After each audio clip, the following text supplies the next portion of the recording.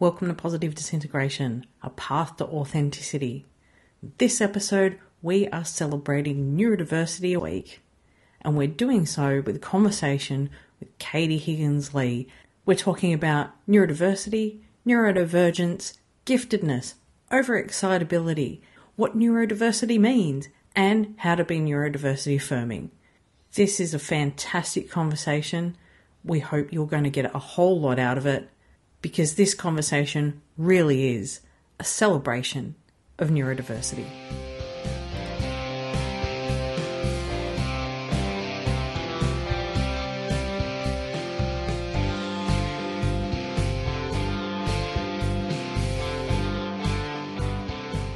Hello, dear listeners, and welcome back to another episode of Positive Disintegration. I'm your host, Emma Nicholson, and with me is co-host Dr. Chris Wells. Hello, Chris. Hello, Emma. It's great to be here with you again. Oh, it's always great to be here with you. I'm excited for our episode tonight. We have a guest who is going to talk with us about the topic of neurodivergence, and I'm very excited about this because I just feel like it's a little shocking that we've gone this many episodes before tackling this head on. So I'm excited to have Katie with us tonight. Yeah, me too. It'd be good to also get some advice and direction on how to talk about neurodiversity in the first place. So we did our values episode and we spoke about, we want to be affirming. So it'd be good to get some guidance in that direction too. Exactly. Yes. So for our listeners, our guest today is Katie Higgins-Lee. Katie is a therapist and clinical supervisor in private practice in Santa Rosa, California. She works with neurodivergent adults with a focus on giftedness and twice exceptionality, and is also a homeschooling parent. Welcome to the podcast, Katie. Hello. Thank you for having me. Yeah, thanks so much for joining us. We're excited to have you here.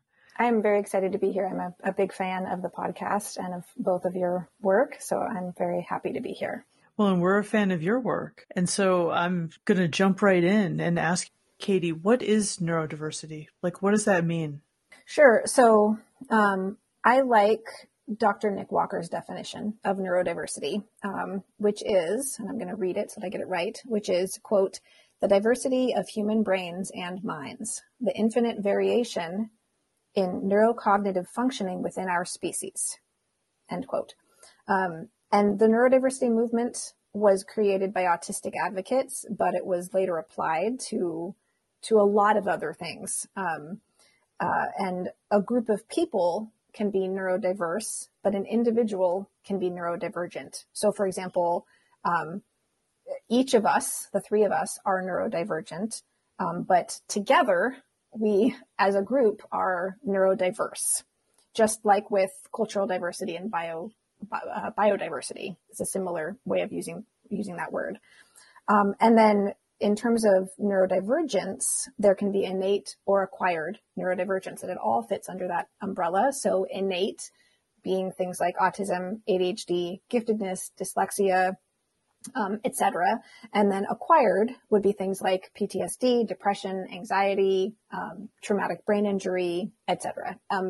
Pretty much anything in the DSM, which is the manual that we use for diagnosing, at least here in the States, and I think some other places they use it too. Almost everything in the DSM would actually be examples of neurodivergent. Very often, though, when people use the word neurodivergent, they're referring to autism and ADHD. And there is a push to start to be more specific when talking about yourself. I often will say just that I'm multiply neurodivergent, just because that's a little bit easier than listing all of the things.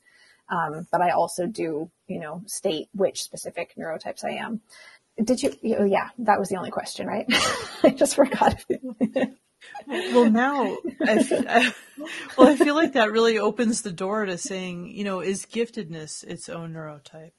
And that's something that's debated. I personally believe that it is. And it seems like most people in the giftedness community believe that giftedness is a neurotype, because it's not just IQ, that there are other things that go along with this intelligence. So yes, giftedness is a neurotype. Something you just said just sparked me to realize that, especially when you're thinking about giftedness as asynchronous development, which includes the overexcitabilities or the heightened intensity as a part of it. which is a certain kind of giftedness. Not everybody who is identified as gifted experiences overexcitabilities. But Right. if you do, and you have that high intelligence as well, or the high cognitive abilities, then that's an intense experience of reality. Yes, absolutely. Absolutely. And I mean, and that's the idea with a neurotype, is that it's anything that diverges from what is typical. And so with the overexcitabilities and the asynchronous development that comes with giftedness, it makes it even more clear. But even if it was just IQ, it still would be an example of diverging from what is typical. With giftedness as well, I guess the way you learn and process information may be different, and that in itself would be a form of being neurodivergent, would it not? Yes.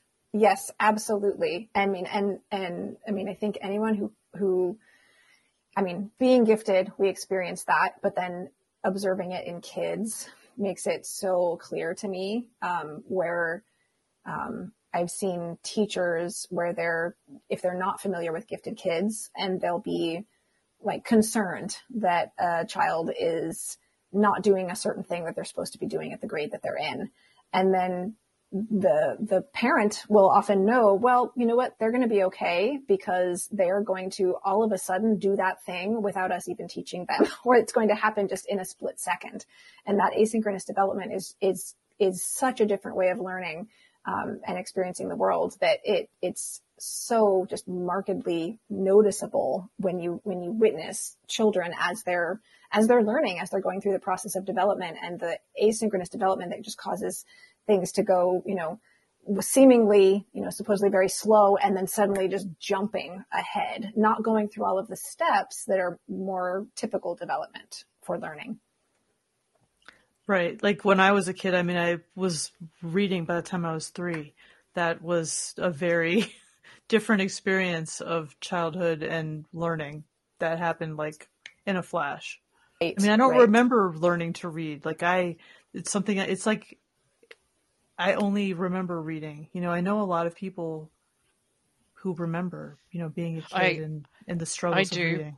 Do you? Oh, but I was really young. Dad said, "Oh, like you were reading when you were 2," but I remember having this distinct thought that my parents were going, "Oh, well done, you're reading." But I actually memorized my favorite book and was just following along because I knew which words went with which pictures. So I was kind of like faking it. Oh, that's interesting because, in one of the participants in my dissertation study, she described how, her son was reading really early, but her husband didn't believe it because he thought that he was just memorizing the books. And so she describes like having to pull randomly like books off the shelf and like have the kid, prove that he was actually, able to read. So it's interesting because some kids do memorize, and so it seems like reading.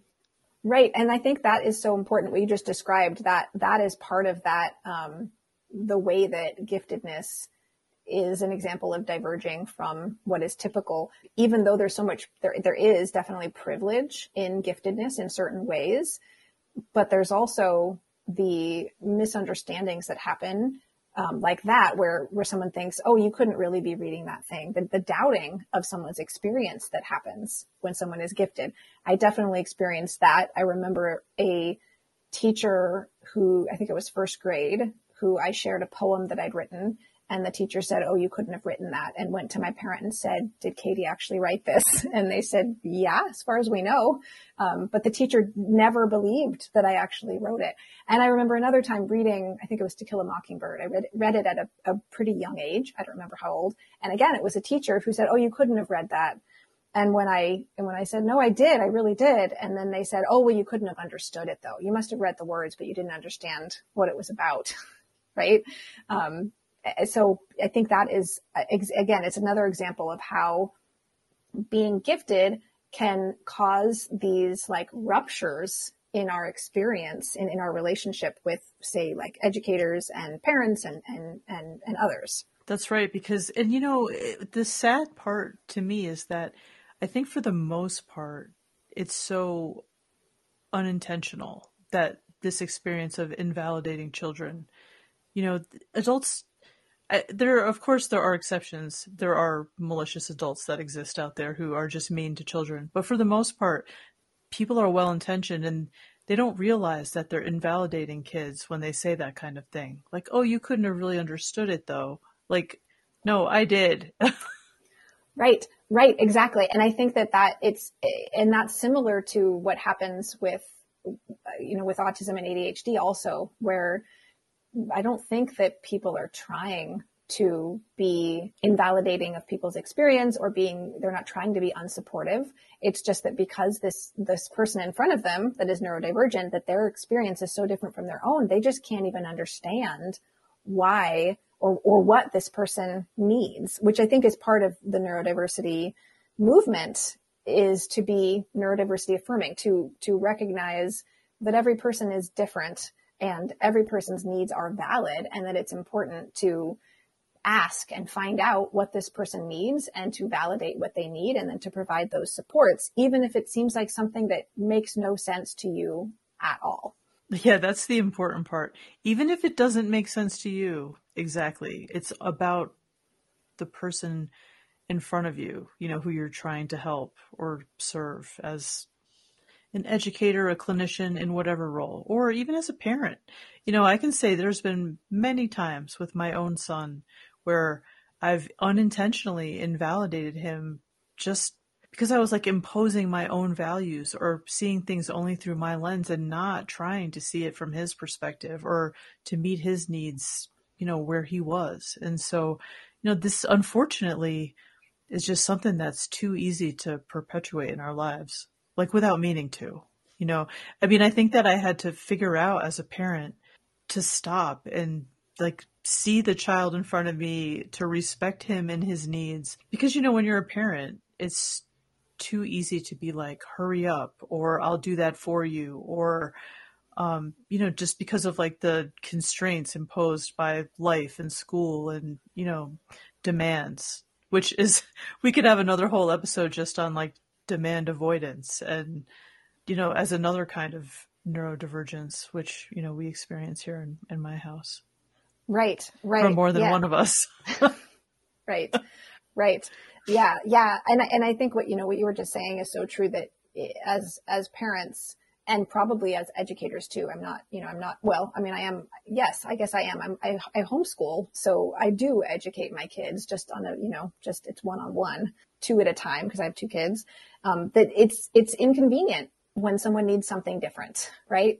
Like when, suddenly their tastes change or their interests change, or they suddenly don't like something that they did like, it's inconvenient, right? So it makes sense that we would have this tendency to kind of push people towards what is easier for us. And a lot of times what is more typical is easier, right? In a classroom, I can't even imagine being a teacher.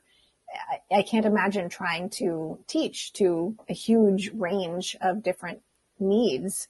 But that is actually what is needed. And I mean, that's a bigger issue of just, school systems and what needs to change, which is, part of the reason that we homeschool, is that it was very clear to us that our kids would not have fit. And we had, again, the privilege to be able to do that in terms of having both, my husband and I both having flexible work schedules, because we're both self-employed. So we were able to make it work where we share the responsibility of educating our kids, because we recognize that a school environment would not be supportive for them in most situations, because they're different in various ways. Katie, I want to ask, on being neurodiversity affirming, can you talk a little bit about being non-pathologizing?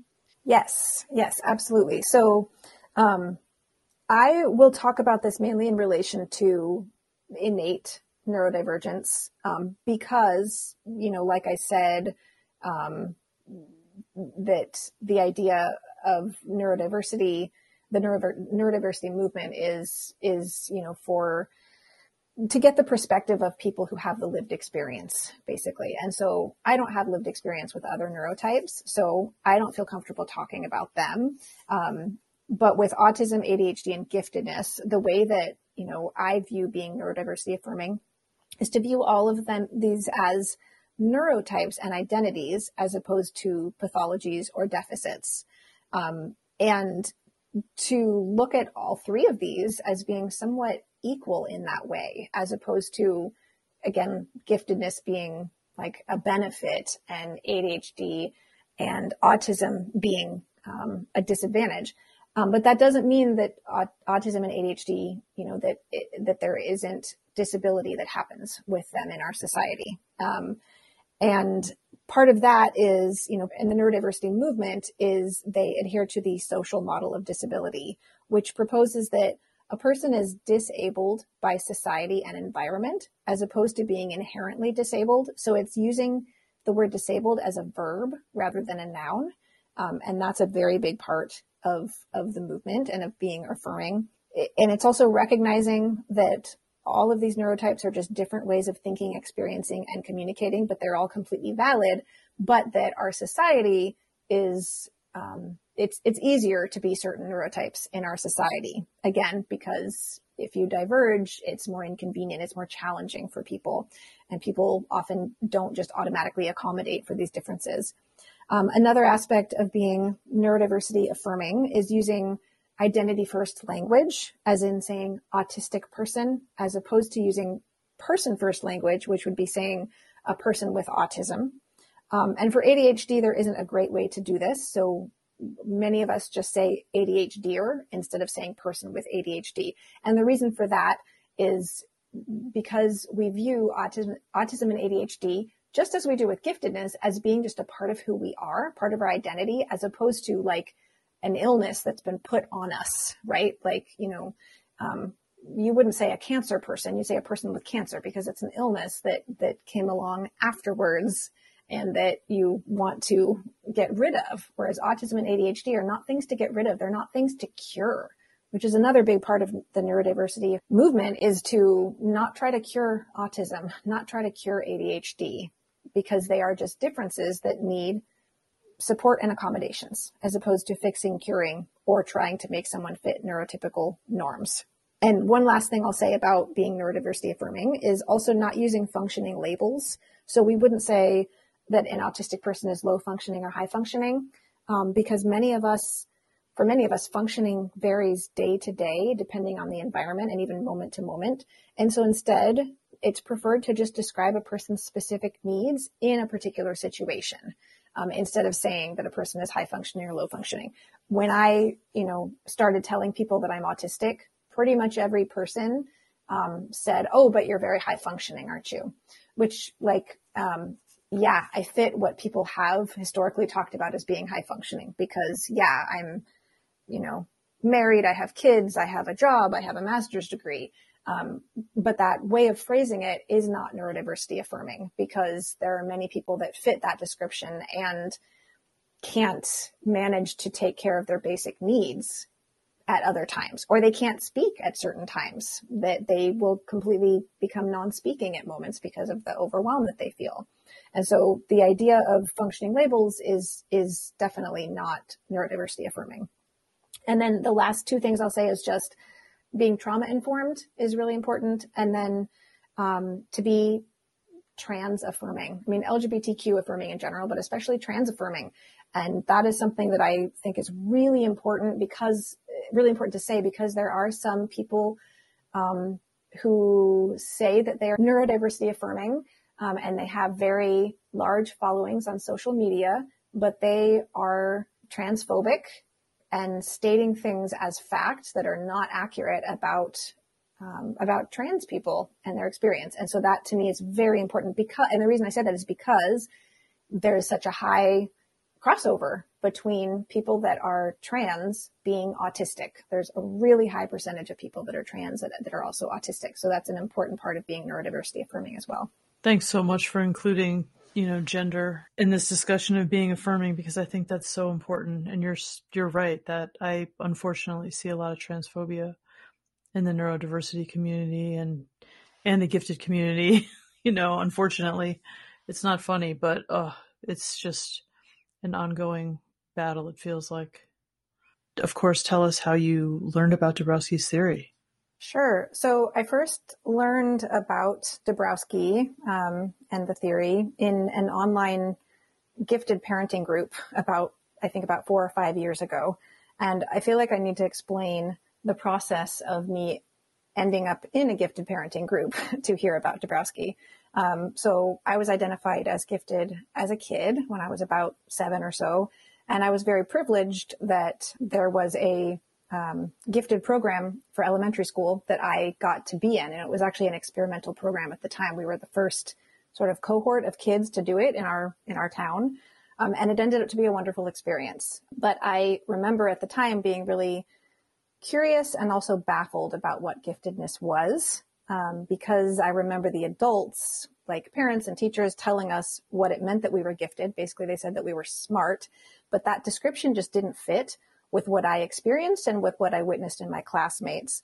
But I never really got any answers at that time. I eventually became a therapist and then became a parent. And I started noticing some traits that my kids showed at a very young age that reminded me of not just me, but those classmates that I'd had back when I was a kid. So I, again, became fascinated with understanding giftedness, which is what led to me being in a parenting group for giftedness. And then in that group, reading about Dabrowski. And specifically, it was initially OEs, overexcitabilities. That's what I learned about first. And I immediately thought it was just fascinating. And I saw how it applied to me and to my family, and then also my clients that I was working with. And at that point, my primary focus as a therapist was working with trauma, but I was really seeing how overexcitabilities were showing up with so many of my clients. So I did more trainings and I read various books on giftedness, which led to the discovery over time, and this took a while, to the discovery that I'm not just gifted, but also autistic and an ADHDer. And in that process, it became really clear to me that overexcitabilities are part of not just the giftedness experience, but also the autistic and ADHD experience. And again, it was confusing to me that I wasn't seeing that or hearing that being talked about more in the giftedness community. At that time, at least, I wasn't really hearing anybody talk about overexcitabilities being part of autism and ADHD. And also in the neurodiversity communities, I wasn't seeing any talk about overexcitabilities. And then I also really saw this major disconnection between the giftedness community and the neurodiversity affirming community. I remember coming to overexcitability from my perspective as, understanding myself as an ADHDer, and also wondering about that, except I was reading, articles in the literature that were saying that they were different, that there was a clear distinction between overexcitability and ADHD. And that especially came from the Misdiagnosis book by Jim Webb et al., and, I had both editions of that book, like from 2005 and 2016 at some point. And I thought to myself, wow, is this really true that it's really overexcitability and not ADHD? And of course, now that was several years ago, and I know that that's not true. But that's the problem, is that there's a whole literature that tells people that these are different things. But those of us who are neurodivergent, I think it's up to us at this point to kind of take control of this narrative and help people understand that they're not different. Right, exactly. And that same book I had read earlier on in my exploration. And initially I thought, oh, this book is so great. It's so helpful. Okay, me and my family were just gifted. That's all it is, because there'd been some question about whether me and other family members were autistic. And I initially read that book and then thought, okay, that's not what it is. And then as I started digging deeper from the neurodiversity lens, I started to recognize that, well, no, the things that were being talked about in that book as being just OEs were actually seemingly the exact same thing that were being talked about as being traits of other kinds of neurodivergence. I, at one point, and I think I've shared this before with you, in my process of discovering that I'm neurodivergent, I framed it as a hero's journey process, because I have a background in theater and film. My undergrad degree is actually in filmmaking, and the hero's journey, the monomyth process has been something that has been important in understanding different things in my life. But with neurodivergence, it was again. And if you're familiar with that process, one of the stages is where when you're going through a transformation, that there are allies and enemies that will sort of come up and help you or hinder you in your process. And that's just part of the process that has to be there. And it's funny because that book, I actually think of it as being one of the quote enemies. I mean, that's a very strong word because I have loved many things that James Webb has written. So it's not, him, but just the way that the book phrases things, that was something that actually kind of hindered me in that process. But I also recognize, as all journeys are like that, it's a part of the process that's needed. Right. I agree. I mean, I went through that too. It's so interesting to me that we're having this conversation because I think that potentially a lot of people will listen to this episode and recognize themselves in what we're talking about right now. I still see all the time in groups on Facebook, people saying, "Oh no, it's just giftedness," and recommending that the person read Misdiagnosis. And no, it's overexcitability. It's not ADHD or autism. And I hope that this episode will just be one step in the right direction and helping people see that that's like a false dichotomy and just not reality. Right, exactly. And one of the things that I think the giftedness community needs to recognize, at least in my opinion, is that the concept of giftedness is losing credibility in a lot of community. I mean, in the neurodiversity community, because of so many people that have had a missed identification of other kinds of neurodivergence, where I've seen this in, really a lot of the reaction to some of the social media things that I posted, where there's, a lot of people are loving things that I have talked about, but then there have been some people that are saying, no, giftedness is not real. I was identified, this is, things that I've read, people saying I was identified as gifted and then years later was identified as autistic, and it was just autism the whole time. And giftedness was something that got in the way of me recognizing that. And my opinion and my experience is that giftedness is also part of the picture. It's not that it's instead of, like for me, I know that's true, that I'm also gifted, but that was only part of the picture. And so having the focus on giftedness and sort of minimizing the possibility of other kinds of neurodivergence, that there are many people who really have experienced trauma from that. That's what I see so often with clients. And again, on social media, I'm seeing that. And because of that, people then say, okay, giftedness is associated with this trauma for them. And so then they just write it off as not being something at all. And so there's this lack of trust in the gifted label because it's associated with their misdiagnosis or their misidentification of autism or ADHD. Exactly. I've seen that too, of course. I mean, as you know, I've seen threads that you've posted in groups where this has happened. And so, yeah, I've seen it as well. And I think you articulated that so well, that like their own trauma is causing them now to even reject the idea of giftedness as being legitimate. And yet we know that they coexist. It's certainly not one or the other, or they're not mutually exclusive. You can be autistic, be an ADHDer, and be gifted as well.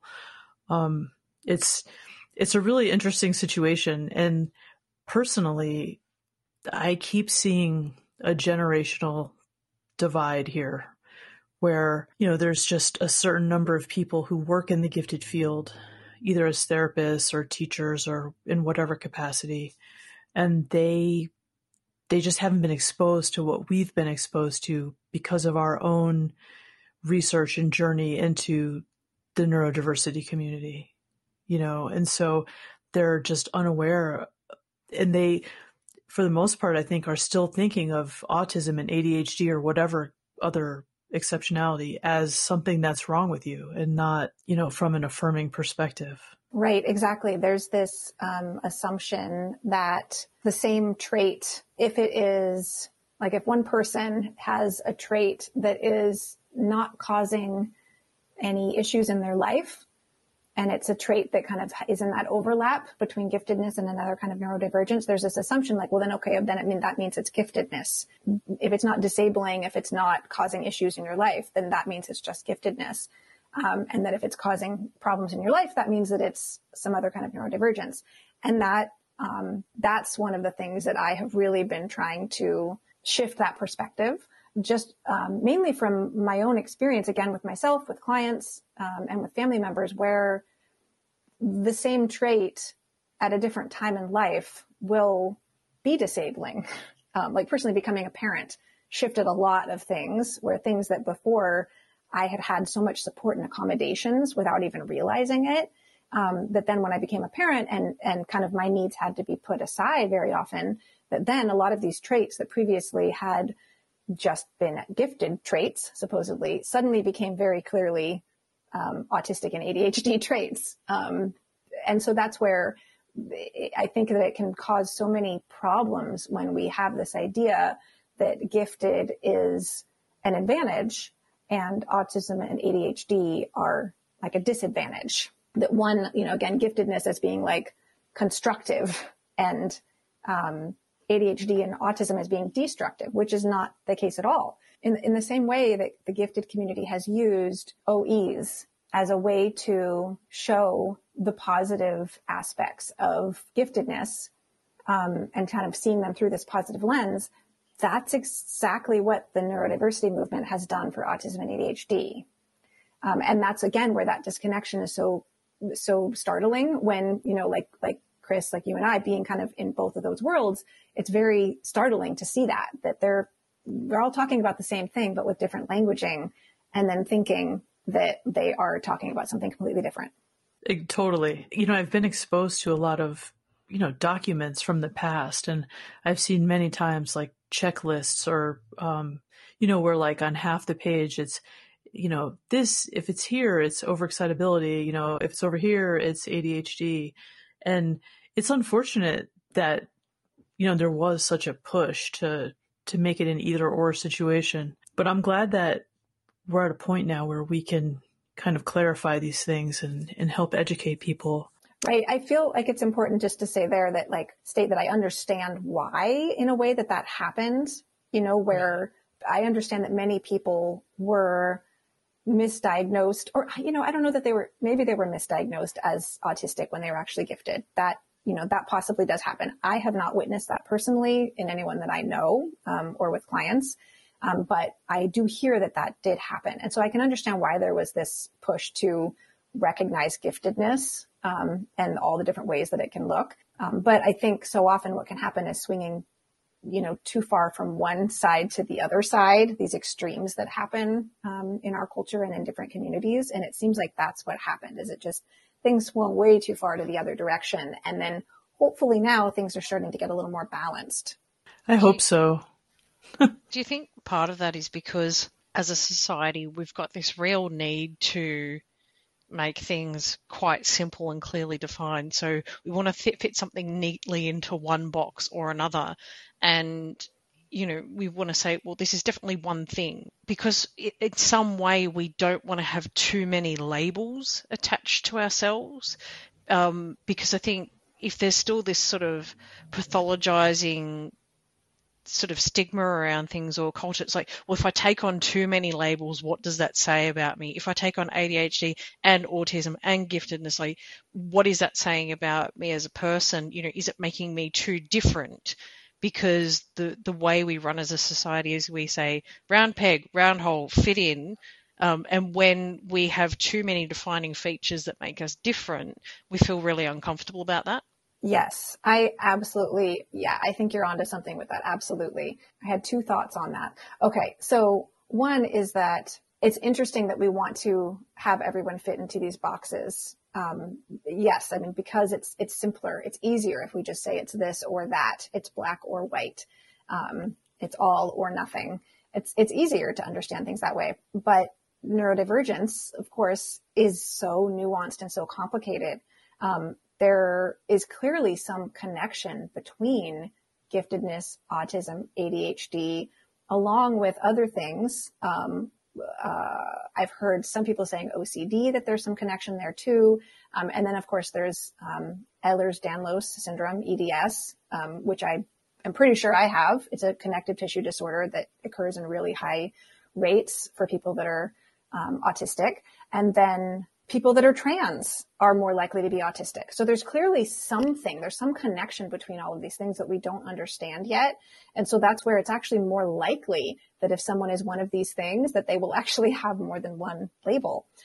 There was research that recently came out and I'll see if I can remember the details of it, but it was that they identified the genetic variants for autism and ADHD. They recognized that there were a certain number that were shared by autism and ADHD. So these variations that, deviated from kind of typical development.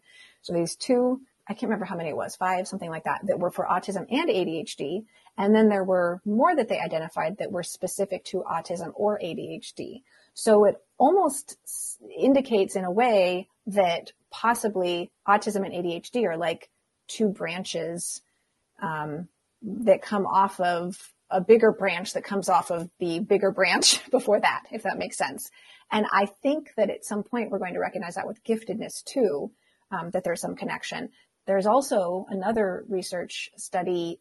This was actually not a study. This was, I think, like where they looked at a bunch of other studies and compiled the information together, regarding giftedness and autism, where they actually use the word high intelligence instead of giftedness.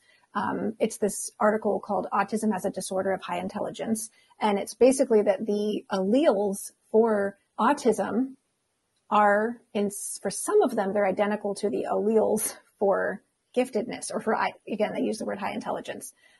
So again, there's some connection there. And so this article, their hypothesis was that autism is actually a disorder of, using the word disorder, which I don't love, but that's the way that they phrased it, of high intelligence, where there's just these really extreme highs and lows, more extreme than even with giftedness, where there's asynchronous development with giftedness, that with autism, it's even more extreme. And that for autistic people, the area of intelligence that they have might be something that we in our society currently don't even recognize or aren't even aware of as being something that is valuable in our society. And that's not to say that I'm saying that giftedness, or that I'm saying that autistic people are all gifted, because the way that at least I and most people in the giftedness community define giftedness is different than just being intelligent in one particular area. Giftedness, there's more to it than that.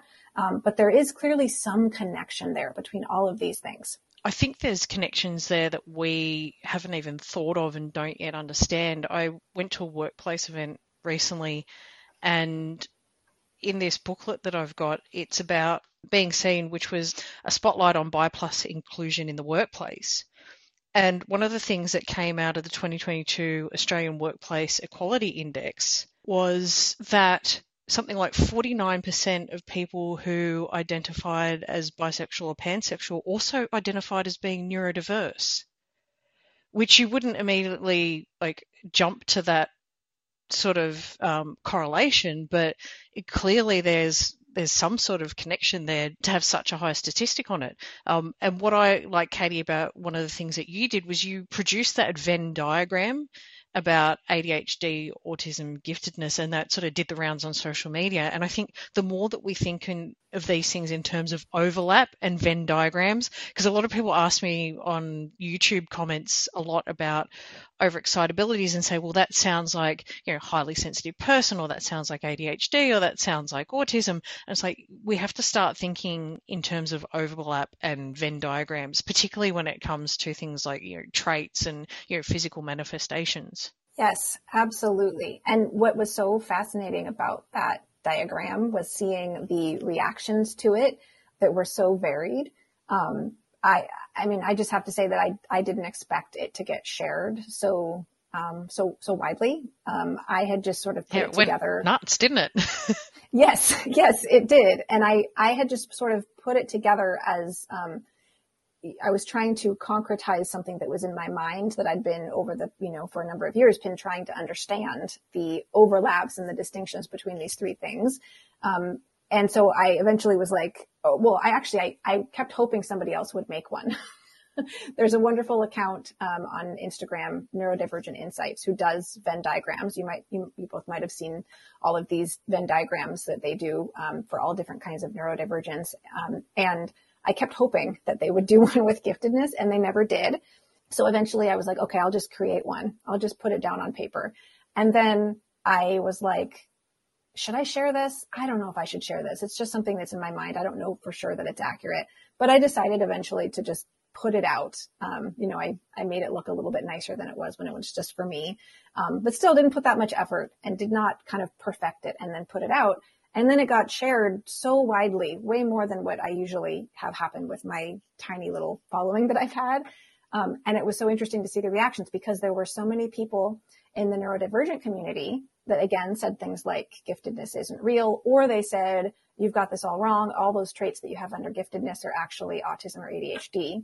And then on the flip side, there were people in the giftedness community who said something similar, but the opposite, that they were saying, no, you've got this wrong. Those traits that you put under autism and ADHD are actually gifted for some of the traits. So it was so interesting to see just how varied and how opposite these reactions were to this diagram. It was fascinating. And it was amazing to see it get shared the way it did. Wow. And I'm going to put it in the show notes so that listeners can see it. But I love that you did it. I have thought for a long time about these overlaps, but I'm not a visual person. And so I'm not the kind of person who, makes a diagram. And so I love when someone else like you does. And I love all of your content on Tending Paths. Like, I highly recommend people follow you. But you have great content, Katie.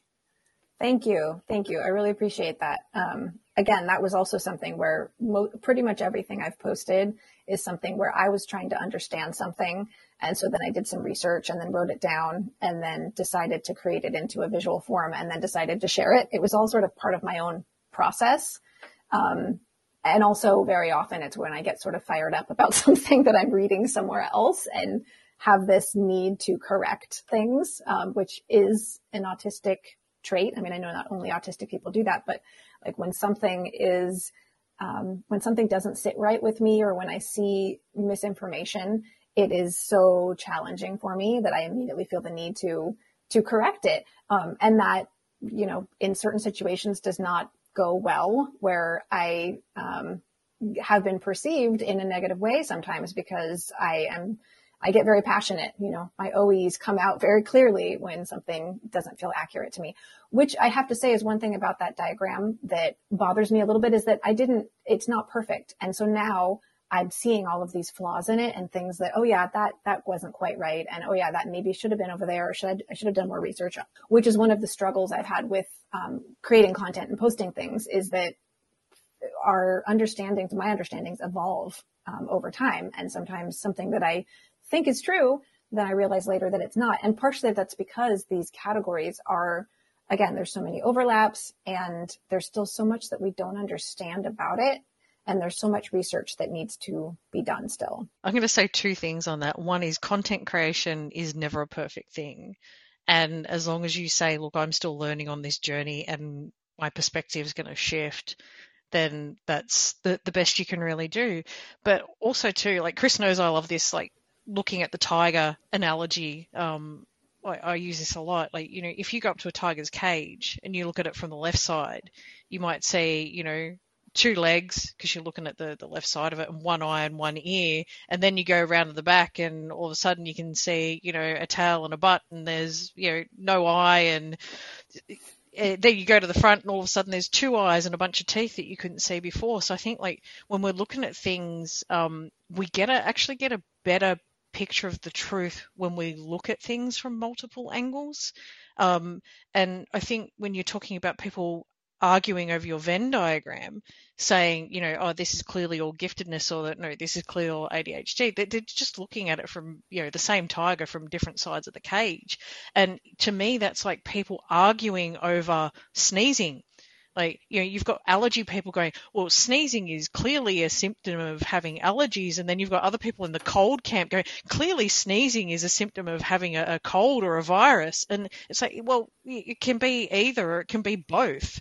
So I think, that multiple perspectives and looking at things and over time of saying, well, now I've got a slightly different perspective. You talked about being a parent, that shifts your perspective on things. Like, that's all okay because it all adds richness to the tapestry. I love the way that you just said that. That was beautiful. Thank you. It was. I've never heard anyone say a sneeze is beautiful before, but thank you. I'll take that.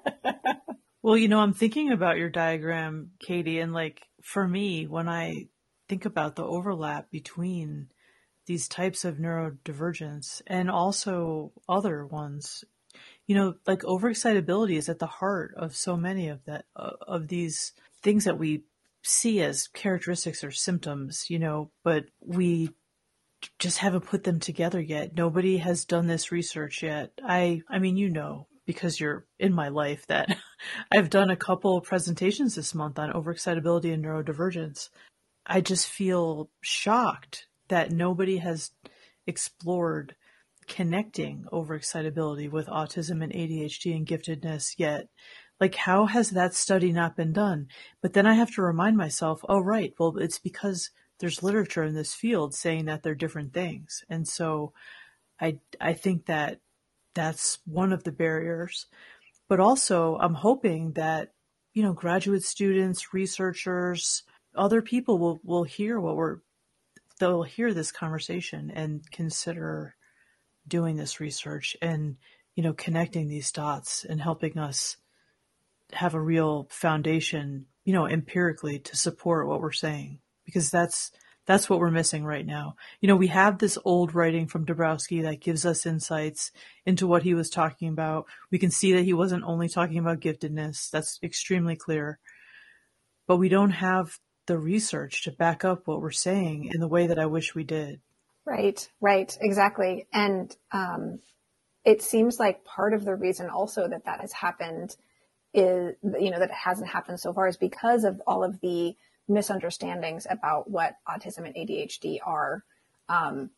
It's still so common clients that I have will go to talk to various people and, like a therapist or a psychologist or a psychiatrist, to get assessed. So this is someone that supposedly is a quote expert on autism or ADHD, and they will be told things that are completely incorrect, and basically told, no, you can't be autistic because blank, things like you can't be autistic because you make eye contact, or you can't be autistic because you have been so successful in life, or you can't be autistic because you are married, things like that I hear all the time. And then with ADHD also, it just came up in my practice this week with a therapist that I'm supervising, where a conversation she had with someone that was assessing a client was just horrifying of what they thought ADHD was, in terms of saying, well, this person has a degree, so they couldn't have ADHD,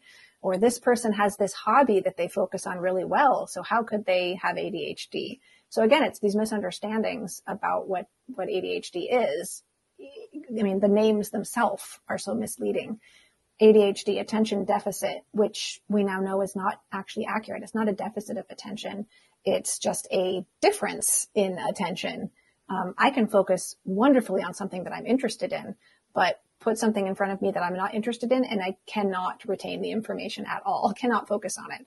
But again, things that I'm interested in, I can focus on for hours. And then autism, the name there, the etymology of the word autism is self-absorbed. Which again, that feeds into those stereotypes and misconceptions about autism that autistic people don't have empathy and don't care about relationships, which is very inaccurate. That there's a range of experiences of empathy for people that are autistic, but the majority of autistic people actually are like hyper empathic, and that we have often, and again, this is not everyone who's autistic because there's a variety of experiences, but that many of us have very high affective empathy, also known as emotional empathy, which is where we can almost feel feelings of other people, but that we can tend to have lower cognitive empathy, which is understanding what that is.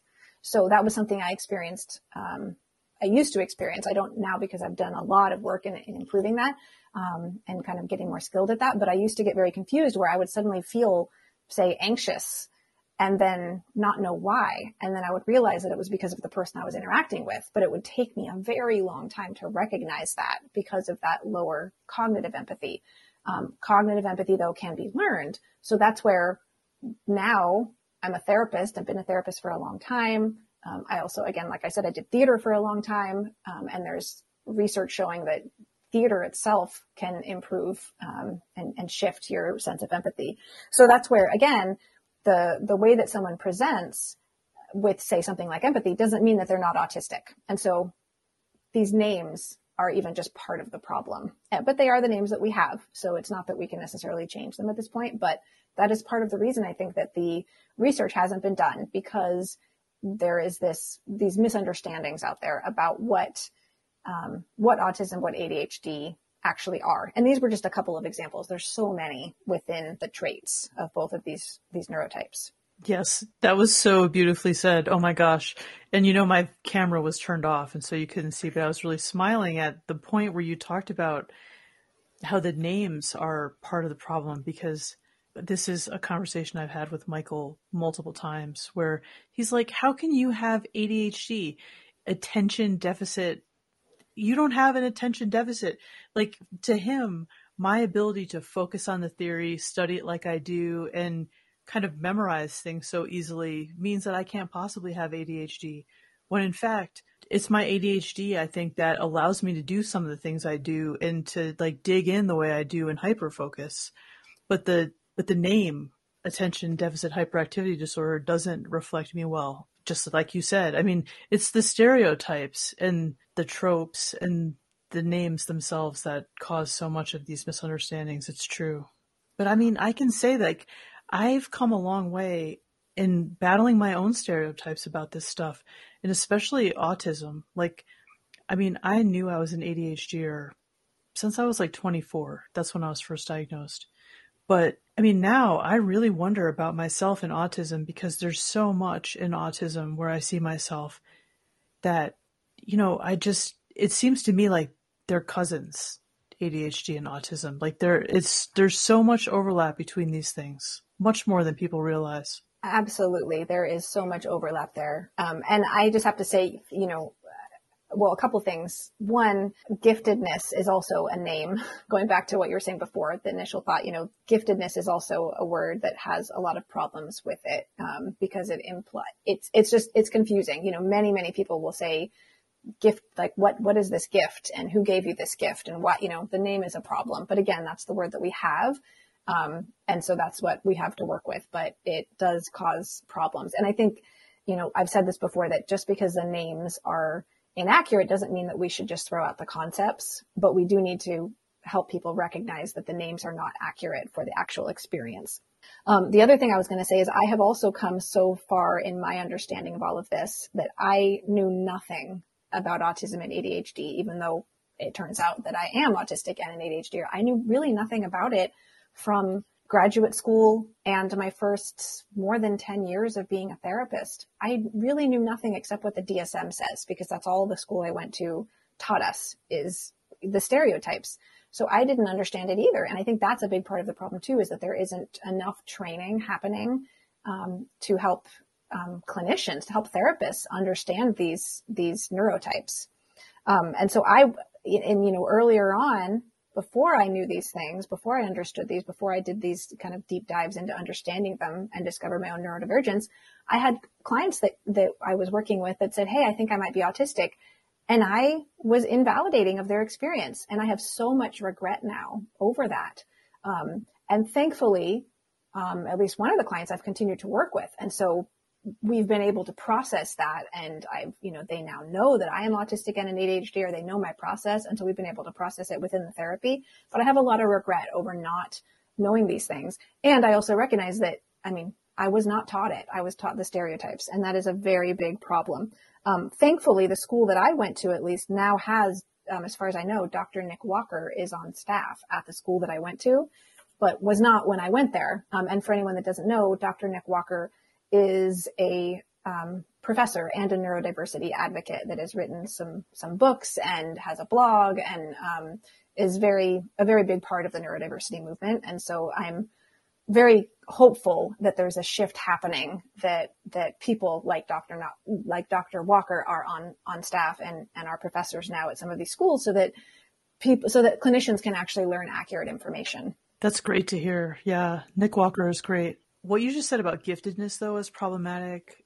It prompted me to want to bring up the fact that even if we say intelligence is problematic because of the history of intelligence testing, and yet the reality is that there is a meaningful psychological difference in people who have high intelligence.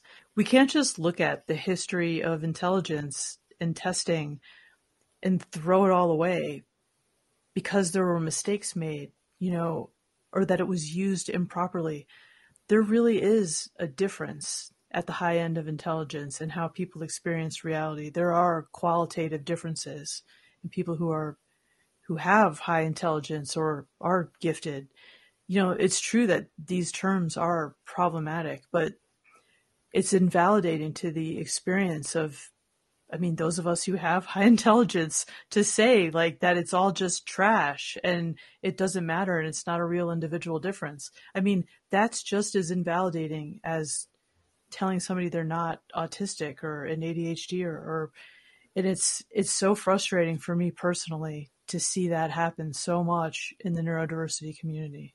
Yeah, absolutely. I agree. I find that very frustrating. And I think what you said, you used the word qualitative difference. And I think that's what gets misunderstood so often, is that people focus on the number, the IQ number, as being, well, it's flawed, so therefore we should just throw it out, not recognizing that it is actually a qualitative difference as opposed to the quantitative number of IQ.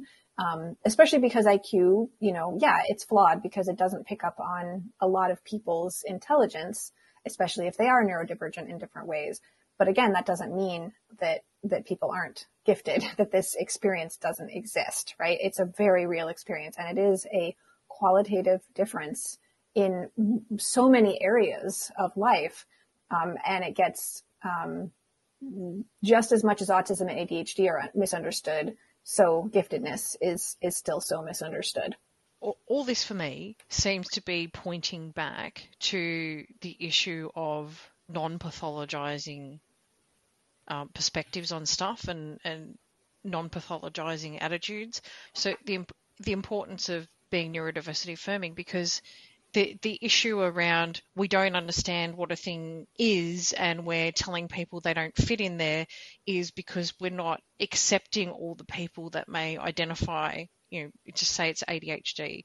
If we don't allow people to step forward and say, this is me, and then redefine those boundaries around what those people's experiences are, then we're never going to get a proper view of what the picture actually is.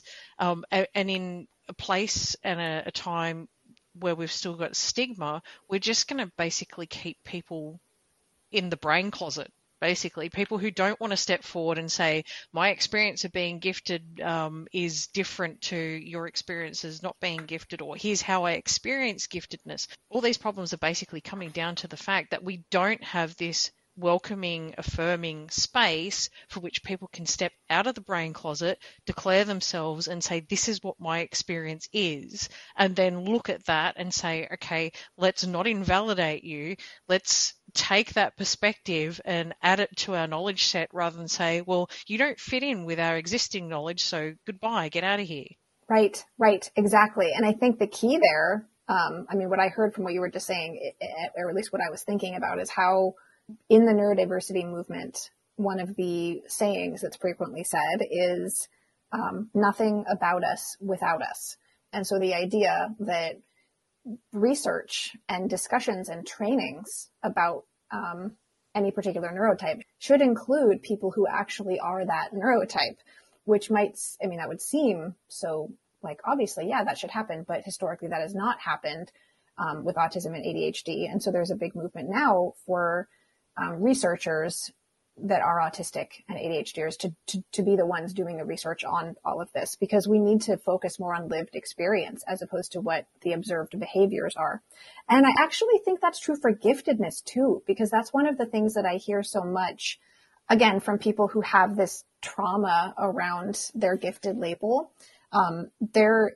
There's also trauma around the way that usually it was adults in people's lives. And I thankfully did not experience this. But I hear it so often where adults will say things like, you have so much potential, or because you are gifted, you are going to do these amazing things, or that you have a responsibility to do these amazing things, or the idea that we should support people who are gifted because of what they can contribute to society. When that can feel very, at least from what I've heard from other people, it can feel very invalidating of their experience of, don't they have permission to just be sort of a normal person who happens to think in a different way?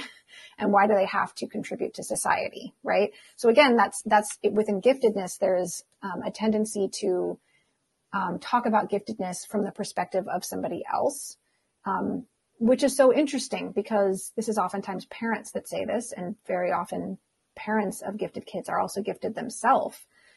But this, I think the reason that this happens so often, and it happens again with autism especially, and probably ADHD as well, where when someone has their own unaddressed trauma, that they will end up sort of playing that out with other people, possibly their own kids. And so, we didn't talk much about trauma so far, but that is something that is like the other lens that I see everything through. And like I said before, that I was a trauma therapist before I kind of discovered neurodivergence, and I see everything through a trauma lens. But again, this is an autistic trait, is like to notice patterns. And I have to address this too, that I know that giftedness also, there's a tendency to notice patterns. And I could be wrong about this. Again, there needs to be more research on this, but I feel like with autism, it's almost like we can't not see the patterns in everything, and see how things fit into these systems. And so with trauma, I see trauma almost everywhere. And I have been privileged that I actually have not had that much trauma in my life, but I see trauma very clearly, because of family background. I resonated with what Mark Smolowitz said on your podcast, talking about his own intergenerational trauma of his family, that my family, also there's intergenerational trauma from a different genocide, from the Armenian genocide. And so although I have been very privileged in terms of what trauma the trauma that I've not experienced, I've witnessed it so much from a young age that I have become sort of hyper aware of symptoms of trauma. And so my point of saying all this is that I see how trauma is playing out in all of these communities, and in the interactions with each other, and in the interactions between parents and kids and teachers and kids of all of these neurotypes. And I think that is something that also needs to be talked about and addressed in order to start to shift some of these patterns. Because if we're not aware that that's what's happening, if we're not aware that, if a person isn't aware that they're triggered in the moment, if they're not aware that their nervous system is being hijacked because they're perceiving threat, if they're not aware of it, there's no way to change that pattern. That's the first step in changing things. That was so wonderful. Oh my gosh. I have to just say that I said yes loudly out loud multiple times while you were just talking, Katie. Oh, that's great. I want to ask a question of both of you on this, because we've talked about trauma quite a lot on this podcast, particularly around giftedness. And from a perspective of positive disintegration, do you think this just, well, not maybe proves it, but do you think this highlights that connection between what Dabrowski was saying with overexcitability and developmental potential? So the fact that these individuals who are neurodiverse are seeing the world and experiencing the world in a different way, as a result of that, they are then, manifesting, they're either going through trauma or they're responding to it in a way that is really leading into a disintegrative process. Well, and not just see it differently, the world, but feel it and experience the world differently. And so, I do think so, because if you have these overexcitabilities, then you're taking in so much more stimuli, you're processing it at a deeper, different level. Your experience of reality is different, and it's different in a way that puts you in conflict with so much in your environment, at school, at home, potentially, based on the kind of support you have. And so I do think that, from the trauma lens or the neurodiversity lens, from either of them, you can see how a person with multiple kinds of overexcitability, especially all of them, and if you're gifted too, the intensity there means that, it's almost inevitable that you're going to experience positive disintegration. Yeah. And, what that's making me think about is the research that has been done. I believe it was actually the research on highly sensitive people, or sensory processing sensitivity is the other word for it, which I know there's a lot of controversy around that concept too. But some of the research around it showing that certain people have a tendency to be more affected by the events in their life in both directions, so that they are more likely, if a situation is not supportive, for them to end up with symptoms of trauma. And if a situation is, if the environment is positive and supportive, they're more likely to thrive. That it kind of goes in both directions, that they're more likely to be impacted by their environment. And I just wonder about how that plays out with developmental potential and overexcitabilities and all of this too, how that plays in, because that's another thing that I think there's a connection, the idea of highly sensitive people. I think there's a connection there too with all of these neurotypes that's not really understood. But there seems like there's something there. I agree, totally. And what you just prompted me to think about is, when you think about that, like growth in either direction, and you put that in the context of emotional overexcitability, in which, there's this relationship connection. Well, in my case, I feel like I was really lucky in my life because, when I was young and I was really struggling, I was easily able to connect with like supportive adults and people and age peers in my life, and have a lot of growth promoting like mutually empathic relationships that were like really critical to my mental health and my growth and my development.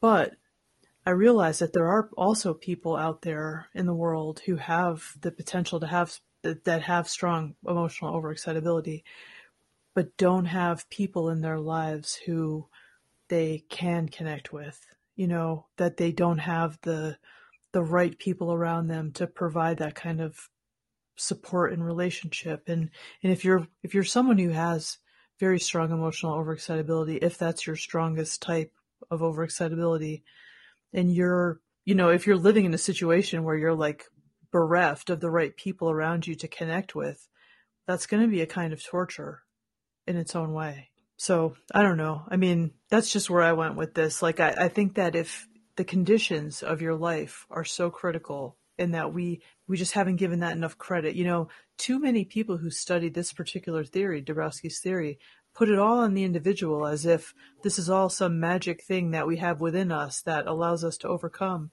Well, it's absurd to think that our social environment doesn't play like a huge role in our development. I mean, it totally does. And Dabrowski absolutely, makes that clear in his work from my perspective. Absolutely. Yeah. Yeah. As you were saying that, I was thinking about how, one of the things that I think is so important about overexcitabilities with anyone, in the benefit that one of the benefits that I see in recognizing overexcitabilities, is to use that as like a tool in recognizing what your needs are.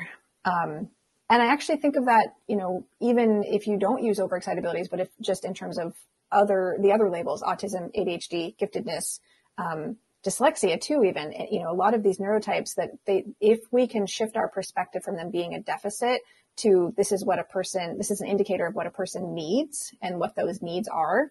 And with overexcitabilities, recognizing these are what somebody needs. So, I make a point of when I notice that I'm not doing very well for whatever reason, or if I'm feeling low, or if just something feels off, to kind of go through my checklist of overexcitabilities and notice, okay, have I not been meeting one of those, the needs that I have in these areas? Like I have to have my needs met in some way in these different areas in the overexcitabilities. And I use that with clients often too, of recognizing, okay, if you have an intellectual overexcitability, you need to meet that need in some way. If you have imaginational, same thing, and, you know, with all of them. Emotional, because you just mentioned that one. I mentioned theater before. That for me was a big part of how I met a lot of my needs. But I think emotional was one of them, through theater that I really met, at, you know, that critical period of adolescence is when I was involved in theater. And I think that's why I got through so many years of my life, without having more sort of like difficulties, despite the fact that I'm neurodivergent in all of these different ways. I think the fact that my needs, my environment happened to meet all of these overexcitability needs that I had. That makes so much sense to me. Am I allowed to throw shit at Scott Barry Kaufman at this point? Are we gonna? Please do. I still feel so aggravated that please go for it. He posted something on Twitter which really got up my fucking nose.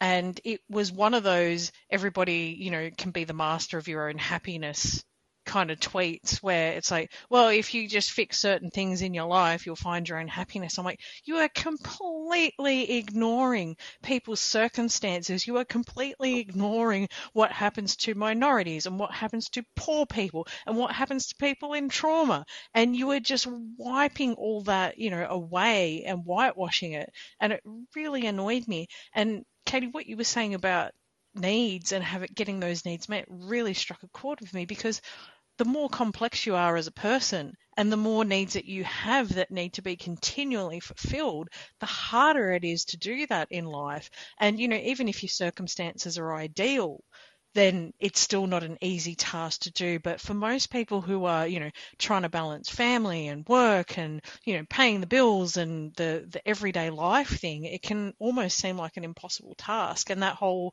thing that, well, you can just make yourself happy if you try hard enough thing really aggravates me, because it's just dismissing the circumstances and the situations for people who have it much harder.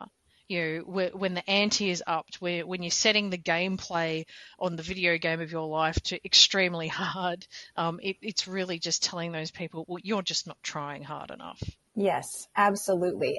And also when you were just saying that, I was thinking also that it is a very individualist way of perceiving things, right? Because yeah, if you have no responsibilities to other people, that makes that a lot easier, right? Being, you know, for example, a parent, or if someone was caregiving for a family member or something, and especially with people who are, you know, from collectivist cultures where it's not all about just changing things in your own life to make yourself happy. It's about serving the community and your family as a whole. So yeah, I can understand why you would be pissed off from that tweet. How dare you have meaningful relationships? Right. Concentrate on yourself and your own happiness. How dare you want connection with other people? It was too easy to get to an hour, Katie, where you clearly have to come back and join us again. If it's okay with you. I would love to. I would totally love to. Yeah. How dare you have meaningful conversation, Katie? How dare you? So, Katie, thank you so much for joining us. This has been an incredible episode. It's going to be such a resource for people to draw on who want to know more about, you know, being neurodiversity affirming, about the overlap between giftedness and the other types of neurodivergence. Like this has been a wonderful conversation. And I would strongly encourage people to follow you on social media and to enjoy your content because it's excellent. Thank you so much. And it's a huge honor for me to be on your podcast. And I didn't mention this before, but I mean, I now know you, Chris, but I was following your work before I actually knew you. Like I was, you know, on your website, reading everything that was on there and, you know, reading your, I think it was is it your dissertation that you have posted there? I read that a long time ago. So, I mean, I've followed your work. And then Emma, I definitely watched your videos when I was exploring overexcited feelings, and I still reference them sometimes, and I recommend them to people all the time. So and I love your podcast. So I'm honored to have been on today, and I've really enjoyed talking to both of you. So thank you. Thank you. Great. Well, thank you. Yeah, that's so kind. And thank you as well, Chris. It's always a pleasure. Well, thank you. Yeah, it's always wonderful to be here. And thanks to our listeners as well. We always appreciate you being with us. The Positive Disintegration Podcast is funded by the Dabrowski Centre. If you like what you've heard, please consider donating through the link in the show notes. And if you're listening to us on Apple or Spotify, give us a rating or leave a review. If you want to get in touch with us, you can email positivedisintegration.pod@gmail.com or find us on Twitter or Instagram. And until next time, keep walking the path to your authentic self.